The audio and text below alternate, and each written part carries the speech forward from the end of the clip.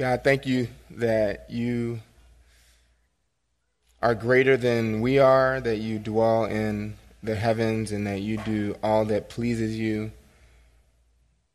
God, it's so humbling to think about the generosity and graciousness of your own will, where you do have all power at your disposal to do absolutely anything you desire to do. You have chosen to leverage your power for our good by speaking to us, by saving those whom you've called, by continuing to use us despite our weaknesses and imperfections. These things truly are graces that we do not deserve, for which we could never repay you, certainly. And what a privilege it is to be a member of your household, that you have adopted us through Christ, in Christ. You have called us your own. You have made us your children, even your slaves and slaves of righteousness, that we can have minds that agree with you, that our hearts, amen, what you say is true. Even when it speaks ill of us, we heartily amen your word. I pray that this morning you would help us to see clearly what your word says.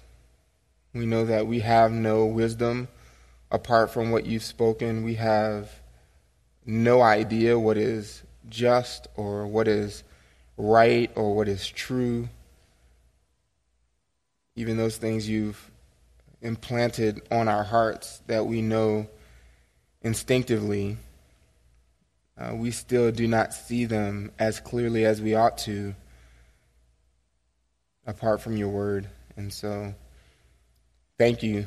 Thank you for speaking to us so clearly, so sufficiently, and powerfully. We pray that you would use your word in our lives this morning to transform us, make us look more like your Son. We know that our conformity to Christ's image is our joy, ultimately. That is our ultimate good. And we don't do you any more service than when we look most like your Son, when we walk as he walked. And so we pray that your word would be a tool used by you this morning to equip us to do just that we could walk more faithfully in Christ. We pray in his name. Amen.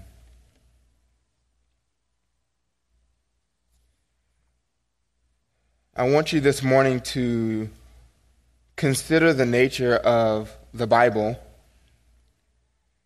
God's word is powerful. God's word is authoritative. God's word is right and true and perfect. The scriptures are infallible, inerrant, sufficient, wise, and profitable. And we could add a host of other attributes to this list to describe all of the things that God's word most certainly is. In thinking about those things that I just mentioned, we would not likely think about these qualities from any sort of subjective viewpoint. In other words, when it comes to the power of God's word or the infallibility of God's word or the authority of God's word, we would never, I hope, ask the question, well, does it seem powerful to me? If we were wanting to know if God's word was authoritative, I hope we would never ask, does it sound authoritative to me? Or in answering the question, is it sufficient? hopefully we would not seek to answer that question and arrive at the truth of that question by asking, does God's word feel sufficient to me? Those would seem rather simple, but oftentimes Christians put the clarity of God's word into a different category. Is God's word clear? At this question, we might be reluctant to give a straightforward, yes, absolutely, it is clear. When it comes to the clarity of Scripture, we seem to be more ready to think of this particular quality of God's word from our own vantage point. Does it seem clear to me? And there's just no need to do that. This ought not be the case when we consider the nature of the Bible. All that God's word is, it is apart from us. Everything that is true about God's word is true of God's word independent of us. How we think about it, how we feel about it, how it seems to us. And this is very good news, as you know. God's word is trustworthy even when we are faithless. God's word is good even when we are evil. It is powerful when we are weak. It is wise when we are foolish. It is right when we are wrong. But if God's word is objectively clear, if it is perspicuous, as we recently discussed, then why do we fail to see it clearly? Why do we fail to see it clearly if it is so clear? What prevents us and functions as barriers to the perspicuity of God's word? One reformer, William Whitaker, in the 16th century, writing a defense of the scriptures against two of the foremost Catholic apologists of the day, William Whitaker said, "The subjects of Scripture are indeed obscure, hidden, abstruse, and mysterious, yet not in themselves, but to us. All difficulty, therefore, if difficulty there be, in things is ours, and springs from ourselves." And so you can see there he's making the distinction between the objective clarity of God's word and our subjective lack of clarity. And so this morning, what I want to try to do is tackle something of an addendum to the Blood for Clarity series. This is an important addendum. And discuss what are the things that prevent us from having clarity when we read our Bibles. When you study the scriptures, when you perhaps wake up in the morning, sleepy-eyed, with a hot cup of coffee, to Ezekiel, as I've been doing for some weeks now, why does Ezekiel seem unclear to us? In other portions of scriptures. And I have 6 reasons to answer that question this morning. 6 barriers to the clarity of God's word. Just to give you a heads up at the beginning, these begin with what would be considered sinful. These start with more sinister reasons and then move to what are more innocent and not so much sinful reasons. But just to begin, barrier number 1 of these 6 barriers to the clarity of God's word is probably the foremost barrier to understanding God's word and seeing it clearly, and that is unbelief. Unbelief. Unbelief prevents us from seeing God's word clearly. The objective clarity of God's word is impeded when it is met by our own unbelief. Turn to John chapter 6. In John chapter 6, two things are undeniably clear in this passage, and that is Jesus' teaching on belief and faith, as well as the confusion of the people at Jesus' teaching. They cannot see clearly what Jesus is clearly speaking, clearly teaching. As he is preaching to them and teaching them about himself, what is required for eternal life, that all that is necessary for these wayward people with wrong motives is for them to humbly submit to him in faith. They must believe him and his words, and then all of their confusion about what he's teaching would be done away with. Verse 26 in John 6, Jesus answered them and said, "Truly, truly, I say to you, you seek me not because you saw signs, but because you ate of the loaves and were filled." This is after he's fed the 5,000.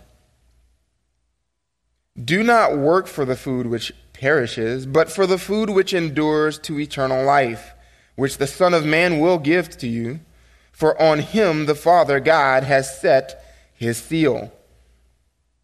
Therefore they said to him, "What shall we do so that we may work the works of God?" Jesus answered and said to them, "This is the work of God, that you believe in him whom he has sent." And so, still pushing for a free meal, verse 30, they respond, "What then do you do for a sign, so that we may see and believe you? What work do you perform?" As if the work that he has just done on the other side of the lake before he escaped them wasn't good enough. He has just fed 5,000 men, plus women and children, and they were so convinced by this sign that they wanted to take him and make him king. He eluded them, prevented them from doing this. And so this is not a sincere objection to what Jesus has been teaching. He's already given them sufficient reason to believe in him.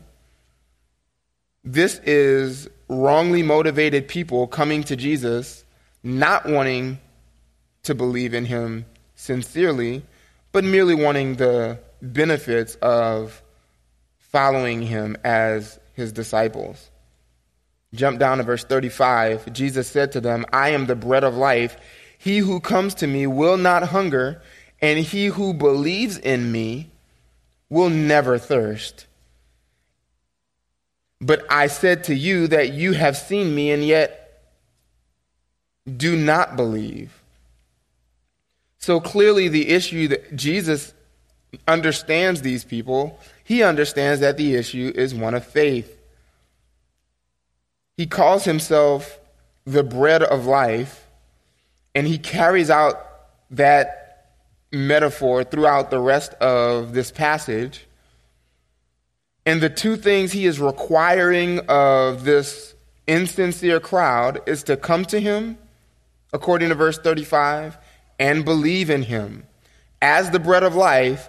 To come to him, the bread of life, to believe in Jesus, the bread of life, is to not hunger, never thirst.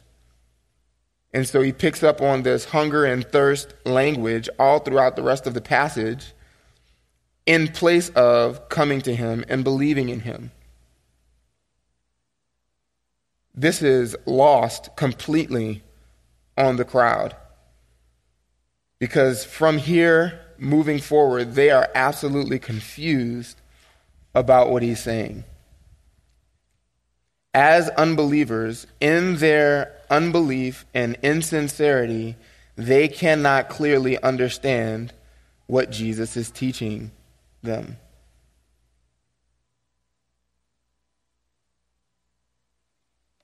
He goes on. Verse 37, all that the Father gives me will come to me, and the one who comes to me I will certainly not cast out. For I have come down from heaven not to do my own will, but the will of him who sent me. This is the will of him who sent me, that of all that he has given me I lose nothing, but raise it up on the last day. For this is the will of my Father, that everyone who beholds the Son, and here it is again, believes in him, will have eternal life, and I myself will raise him up on the last day. You can see their discontentment with his answers, verse 41. They're grumbling because he said, I am the bread that came down from heaven.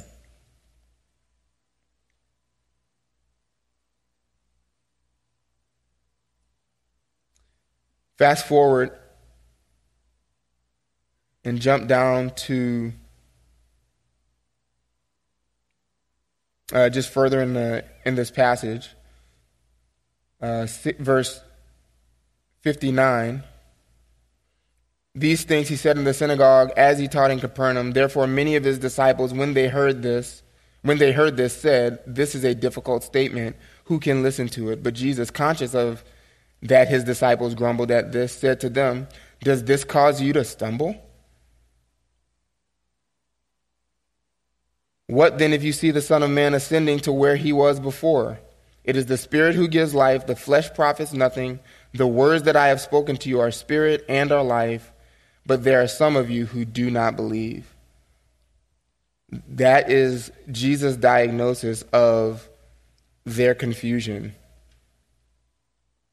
The problem is not that Jesus himself has been unclear. The problem is that they refuse to believe him. A similar scene occurs in John chapter 8. Flip over to John chapter 8.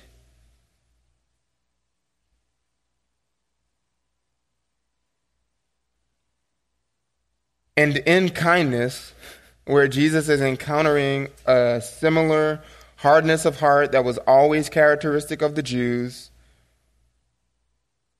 straightforwardly tells them what their problem is. Verse 43. Why do you not understand what I am saying? It is because you cannot hear my word.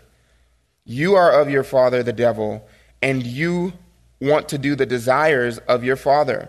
He was a murderer from the beginning and does not stand in the truth because there is no truth in him. Whenever he speaks a lie, he speaks from his own nature, for he is a liar and the father of lies. But because I speak the truth, you do not believe me. Which one of you convicts me of sin? If I speak truth, why do you not believe me?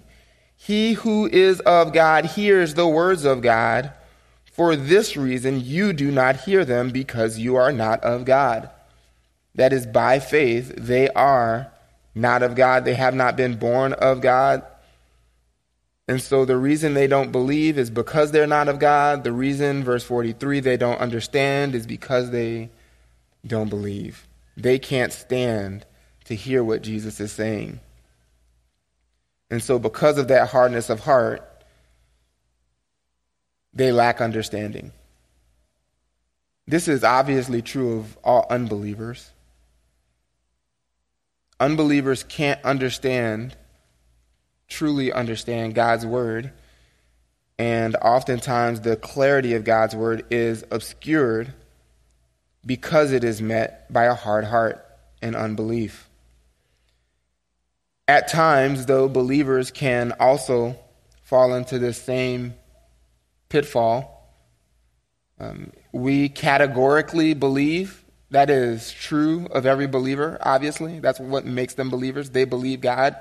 They believe the gospel. They have been transformed and rescued by God by faith. But we still have lingering unbelief, do we not? For starters, just failing to believe that the scriptures are clear would be one area of unbelief that we can fall prey to pretty easily.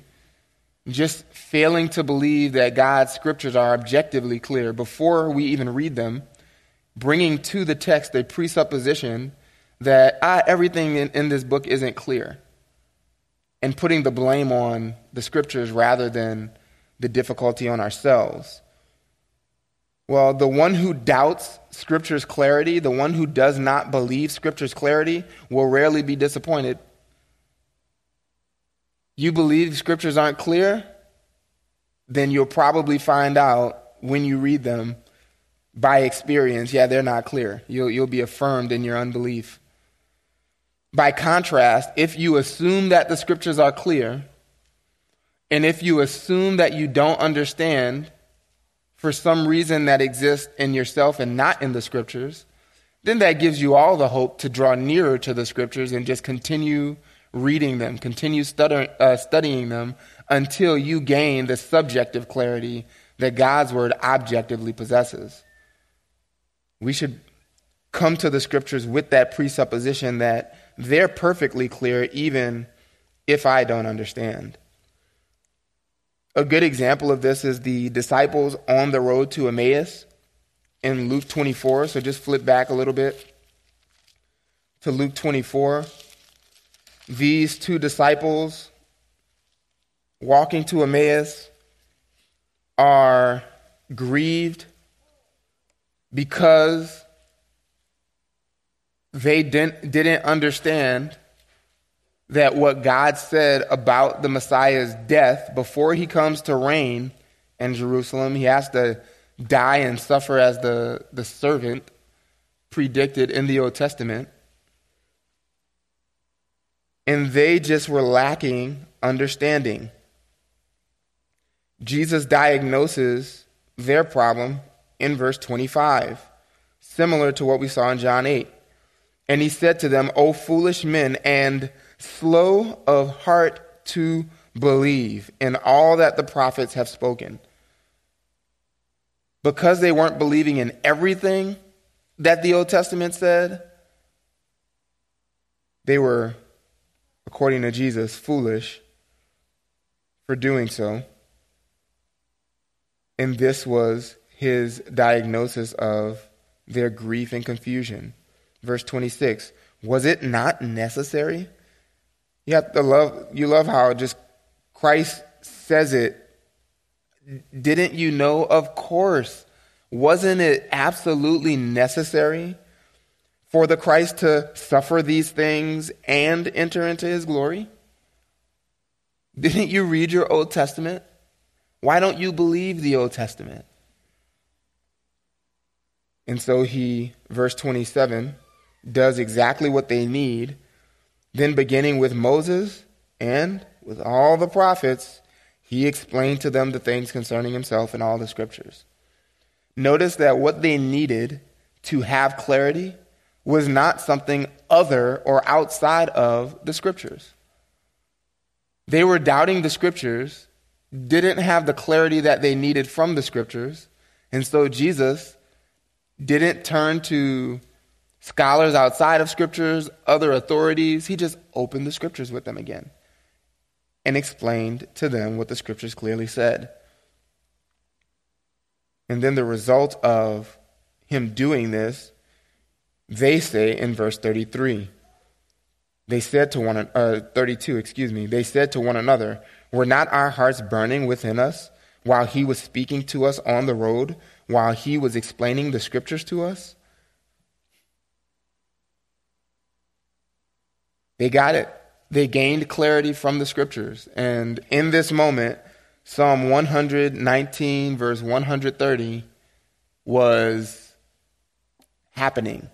The unfolding of your words gives light. So Jesus unfolded the words for them of the scriptures, and they gained clarity.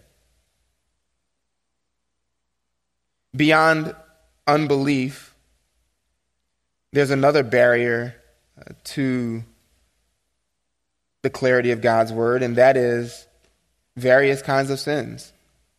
Just sin in general will prevent you from seeing the scriptures clearly. Turn to 1 Peter chapter 2.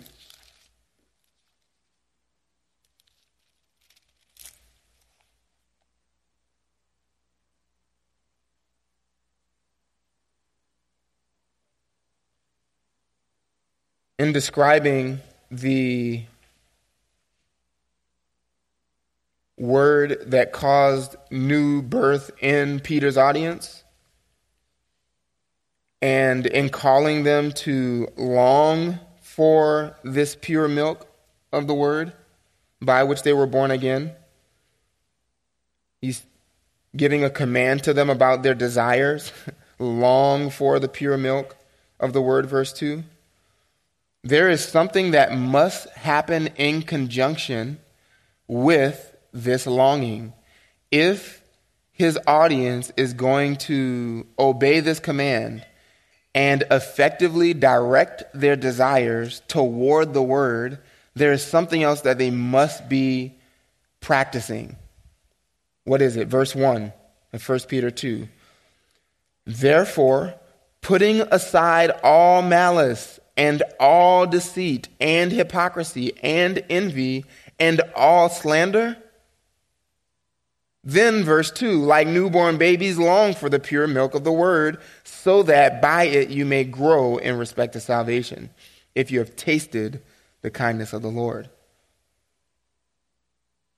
These two things must go together.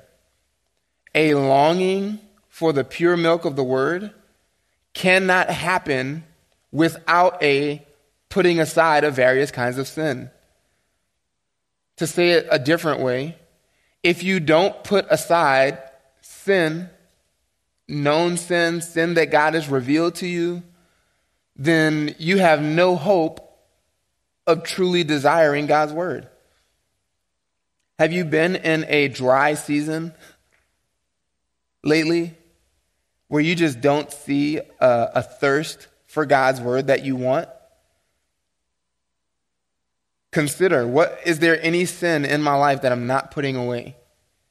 Are there sins that I'm holding on to? Some lust or craving that I'm unwilling to relinquish? A relationship I'm not willing to reconcile? Forgiveness I'm not willing to extend? Hidden sin that I'm not willing to give up?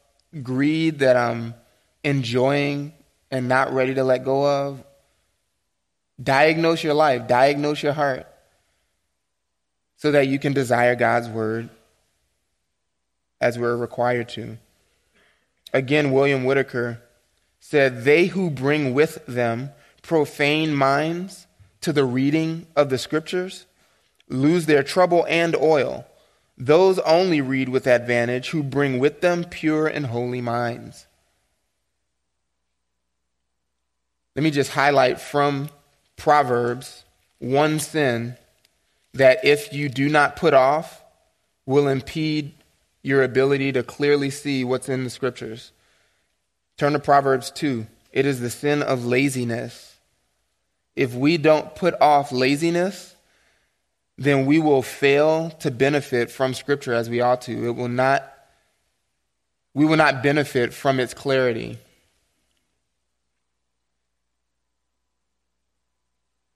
In verse 5, and we've looked at this many times, but in verse 5, when Solomon says, "Then you will understand the fear of the Lord, the fear of Yahweh, and find the knowledge of God," that's subsequent to something else.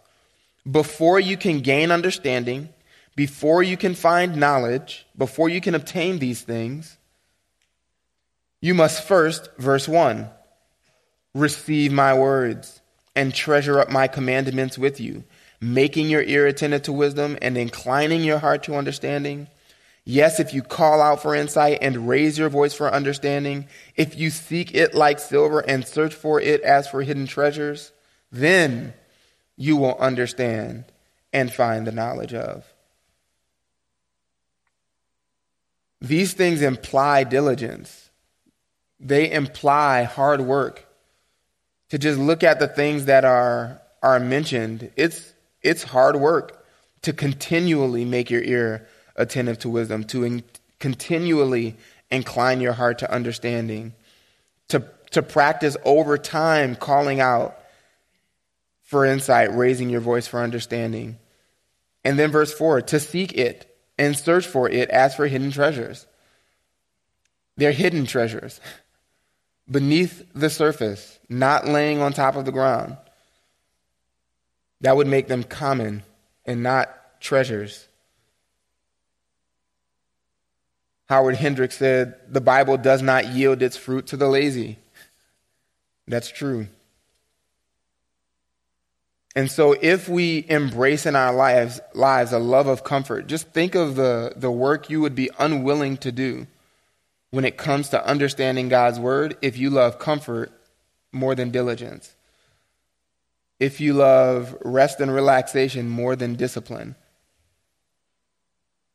Man, it's hard work to train myself to get up early, to get in God's word, to labor over God's word over time. That's hard work. And that doesn't sound like fun to the person who loves comfort. And so the blessing that God has for you on the other side of diligence, on the other side of discipline and labor, you will never arrive at. You will never see those blessings because of an unwillingness to have them through discipline, labor, and diligence.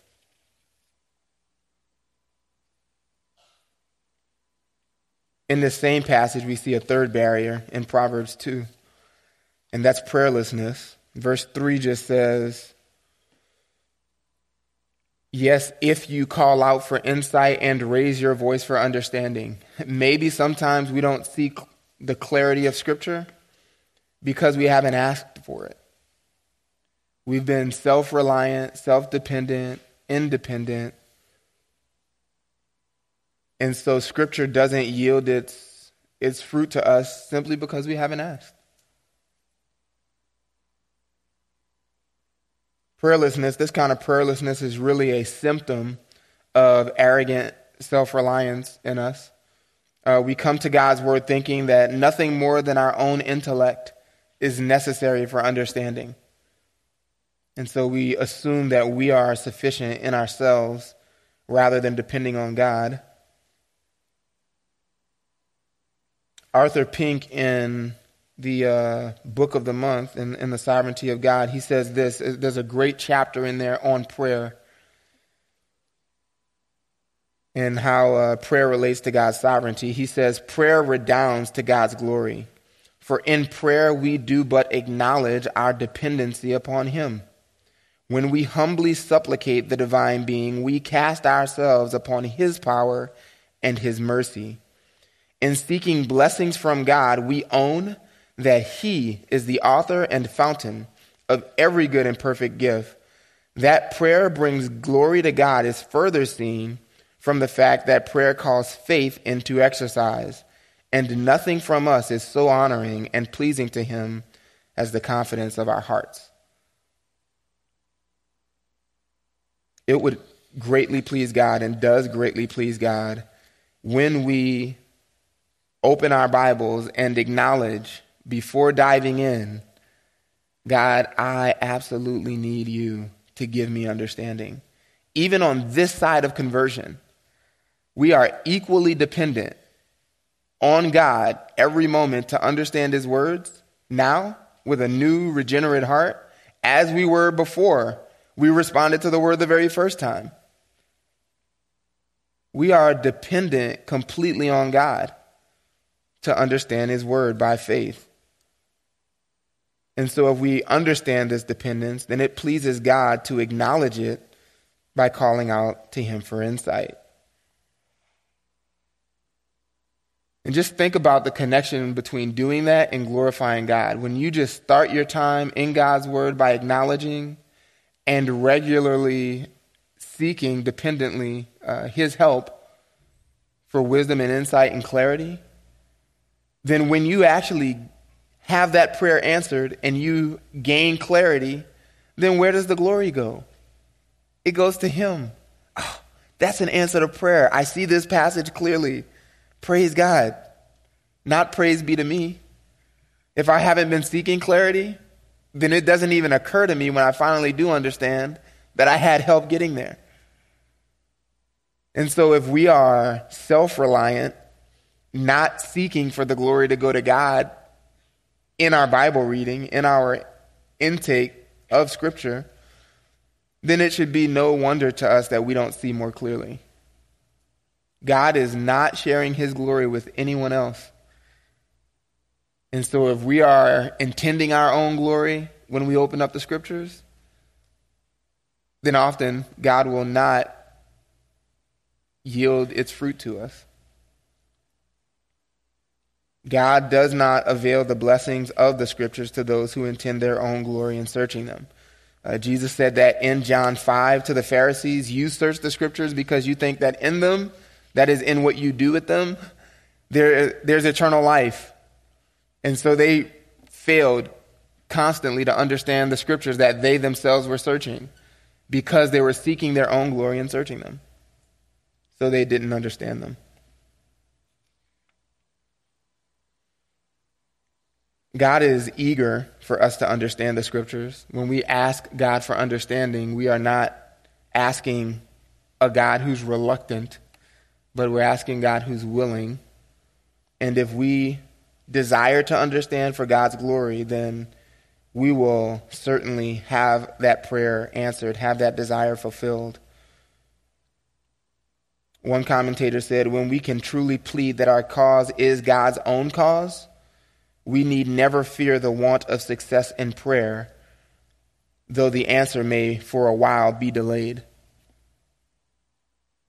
So make God's intention in your searching the Scriptures, namely his own glory, make that your own aim, and you can look forward to an answer to that prayer. Barrier number 4 is ignorance. This is less sinister than some of the ones that we've already seen. Just ignorance and unawareness that might be for a variety of reasons, things that you don't know. This could be due to not having read enough Scripture yet, and so some parts of Scripture seem unclear. Or it could be due to not having spent enough time in a specific passage. You ever had that happen? You're on your 10th Bible reading plan to read the Bible in a year, and then you come to a passage that's been confusing to you, but because of the times that you've read that same passage over and over and over and over and over again, oh man, I think I actually understand what that's saying now. That makes way more sense than it did 10 years ago when I read it the first time. We could still have lingering ignorance due to not having understood other doctrines or passages or principles from Scripture. And so as we gain clarity in one area, then other parts of the Bible start to make more sense, gain a cohesiveness because I've grown in this doctrine. That's possible. It could also, just thinking of Hebrews 5 and that audience's dullness of hearing, we could still be ignorant due to not having practiced obedience in a particular area enough. God's been teaching me over here in this area, and because I've not yet yielded in this area, well, he's just not giving me clarity in another area. The elders of Israel in Ezekiel's day are like that. They come to Ezekiel saying, hey, we want a word from God. And you know what God tells them? The same thing that he had been saying before. Nope, no new revelation for you. Go obey what I already said to you through Moses. Go put away the idols, go tear down the high places, and then come hear a new word from me. And so perhaps God doesn't yield, and we still find ourselves being ignorant of certain things just because we haven't put on obedience in another area at times. And then sometimes we're just lacking knowledge of some crucial component to the context of the Scriptures that we're reading. Where is Kiriath Jearim?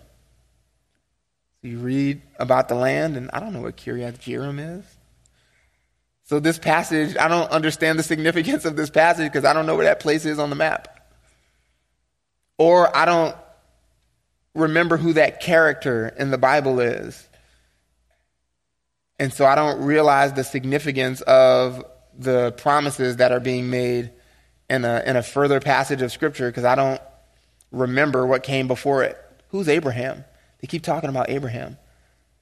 He must be a big deal.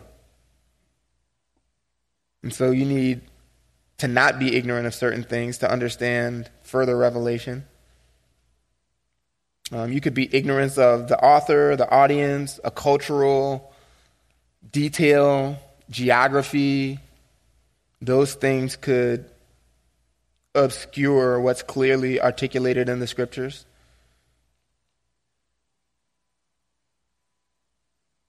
In Acts 8, this is an interesting example. In Acts 8, the Ethiopian eunuch doesn't understand until he had a teacher sent to him by God, that teacher being Philip.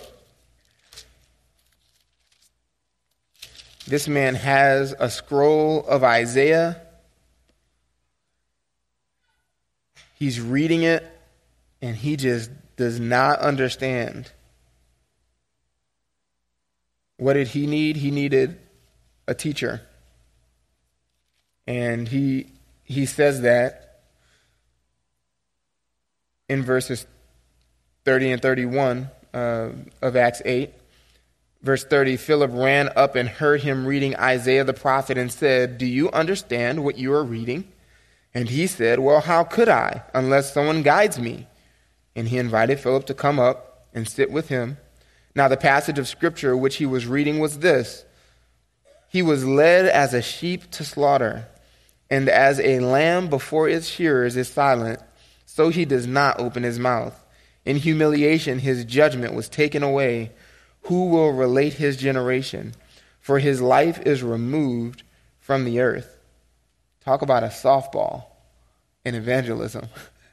He's reading Isaiah 53 and doesn't understand. So, his question, particularly verse 34 to Philip, he says, "Tell me, of whom does the prophet say this, of himself or of someone else?" Then Philip opened his mouth, and beginning from this scripture, he preached Jesus to him. I hope we can do that. Somebody, what does this mean in Isaiah 53?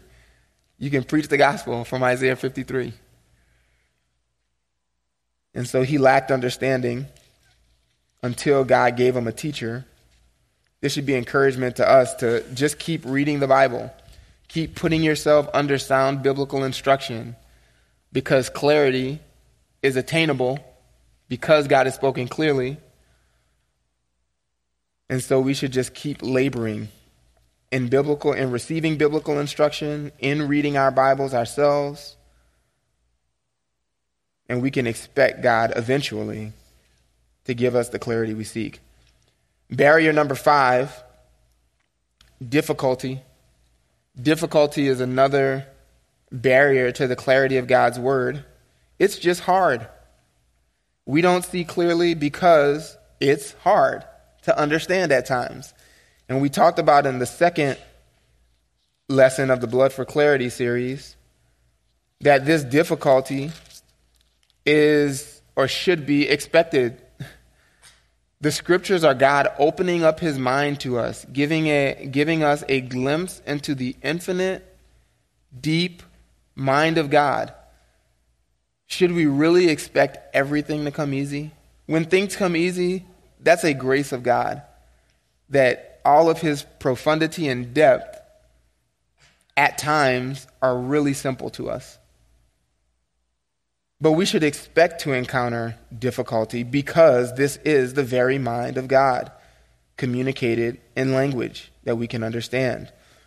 2 Peter the apostle acknowledged that what was written, even in the New Testament, at times was difficult to understand. Peter says in 2 Peter 3, and you'll be encouraged if you've ever been unclear about what Paul is saying.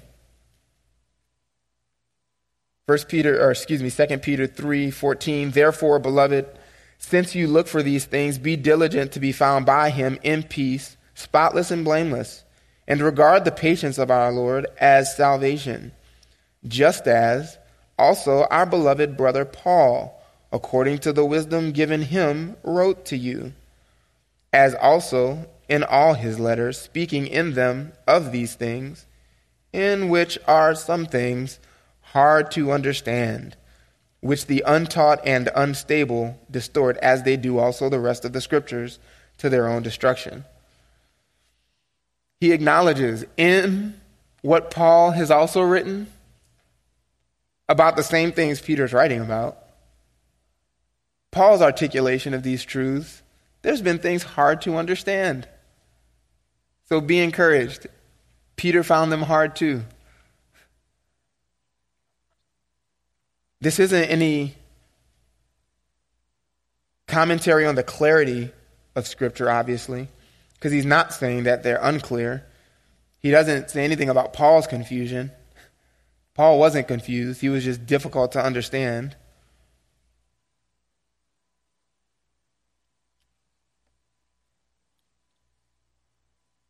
Why must God's word at times be so difficult? We've already talked about because it's deep. We're getting a glimpse into God's mind. In that same book written by William Whitaker, he quotes Gregory the Great, a church father, who says this. He comments on the difficulty of Scripture, acknowledging that we don't always see it clearly, and he calls that obscurity. And so he says, the very obscurity of the words of God is of great use because it exercises the perception so as to be enlarged by labor, and to, through exercise, be enabled to catch that which a lazy reader cannot.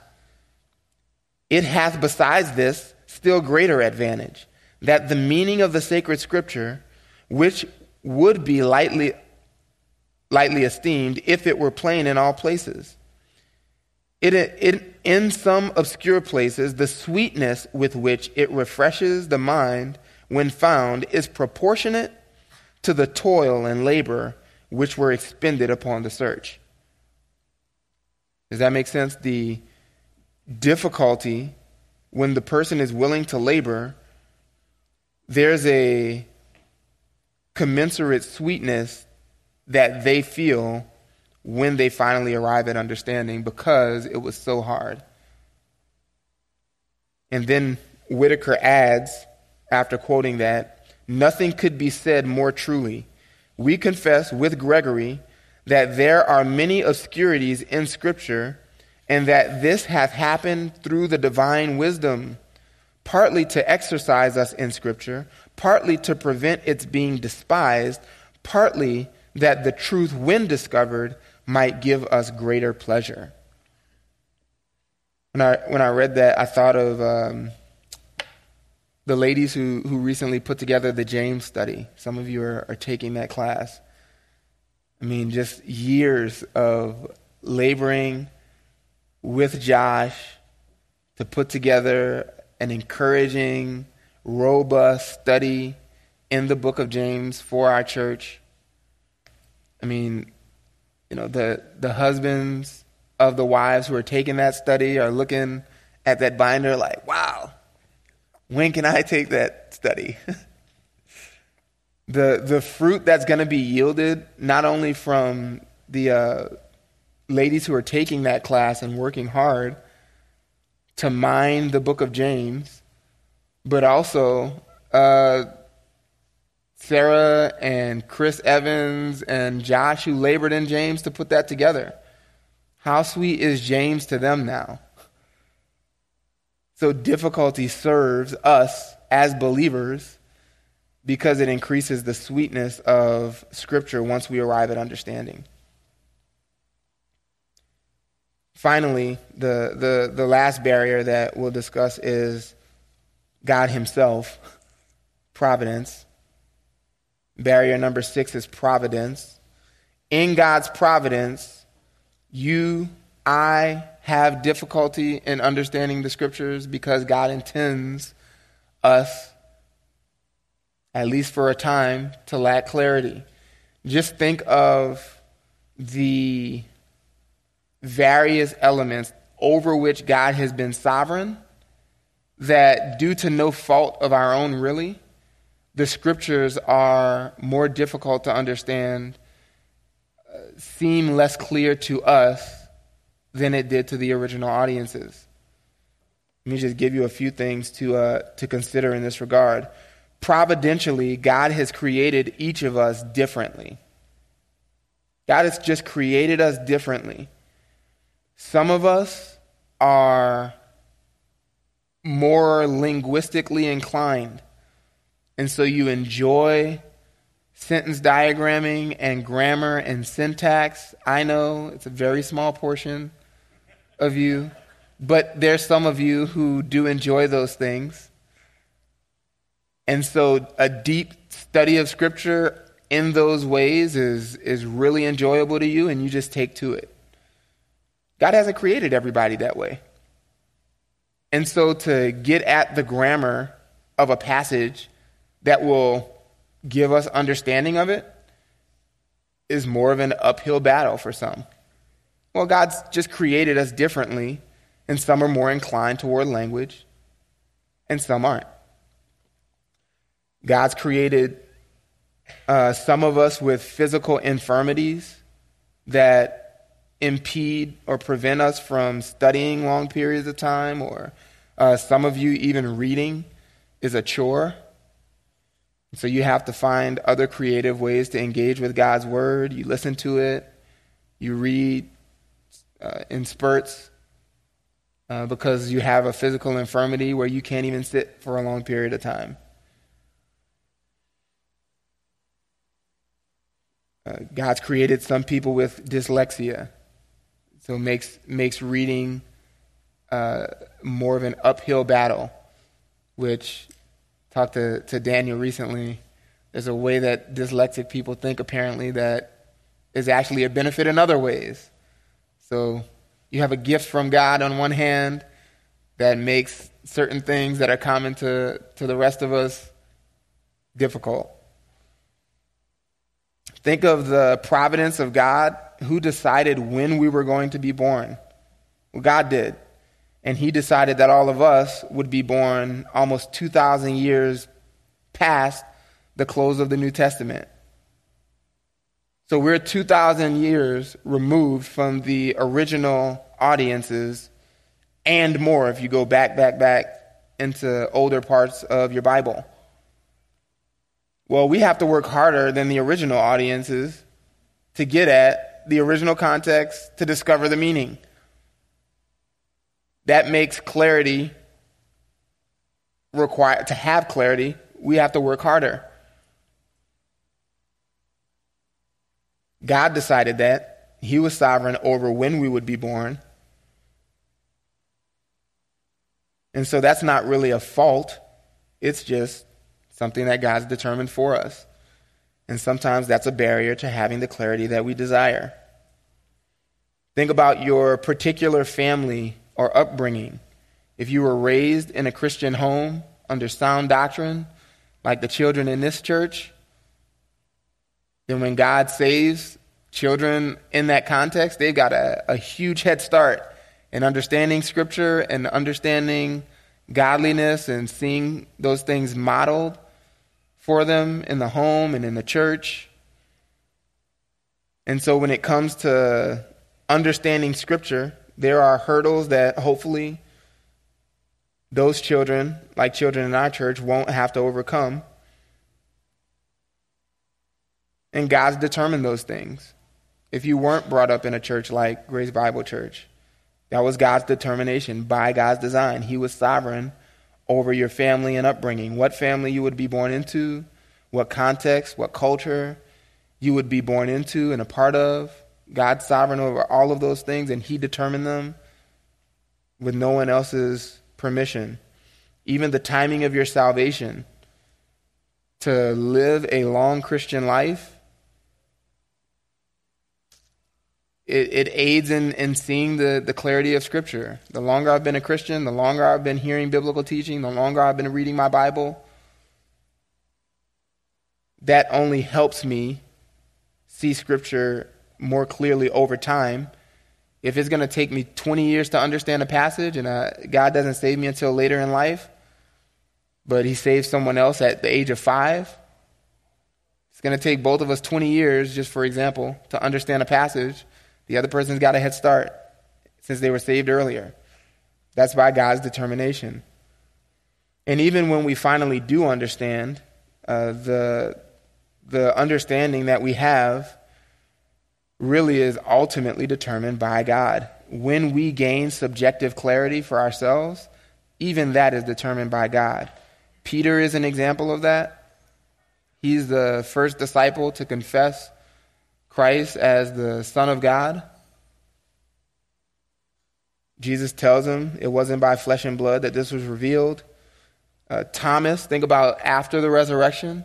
Thomas is the last disciple to actually believe and have, the clarity of seeing Christ in the flesh. Who determined those things? Well, ultimately God did. He wasn't in the room when Jesus appeared until 8 days later, and Jesus reappears. He determined the timing of Thomas's understanding. Jesus even says in Matthew 11:25-27, he thanks God for hiding these things, these truths about repentance, from the wise and understanding, quote unquote, and revealing them to little children, people who humbly believe God. And he says, for such was your gracious will. God determines when and who gets understanding of his own truth.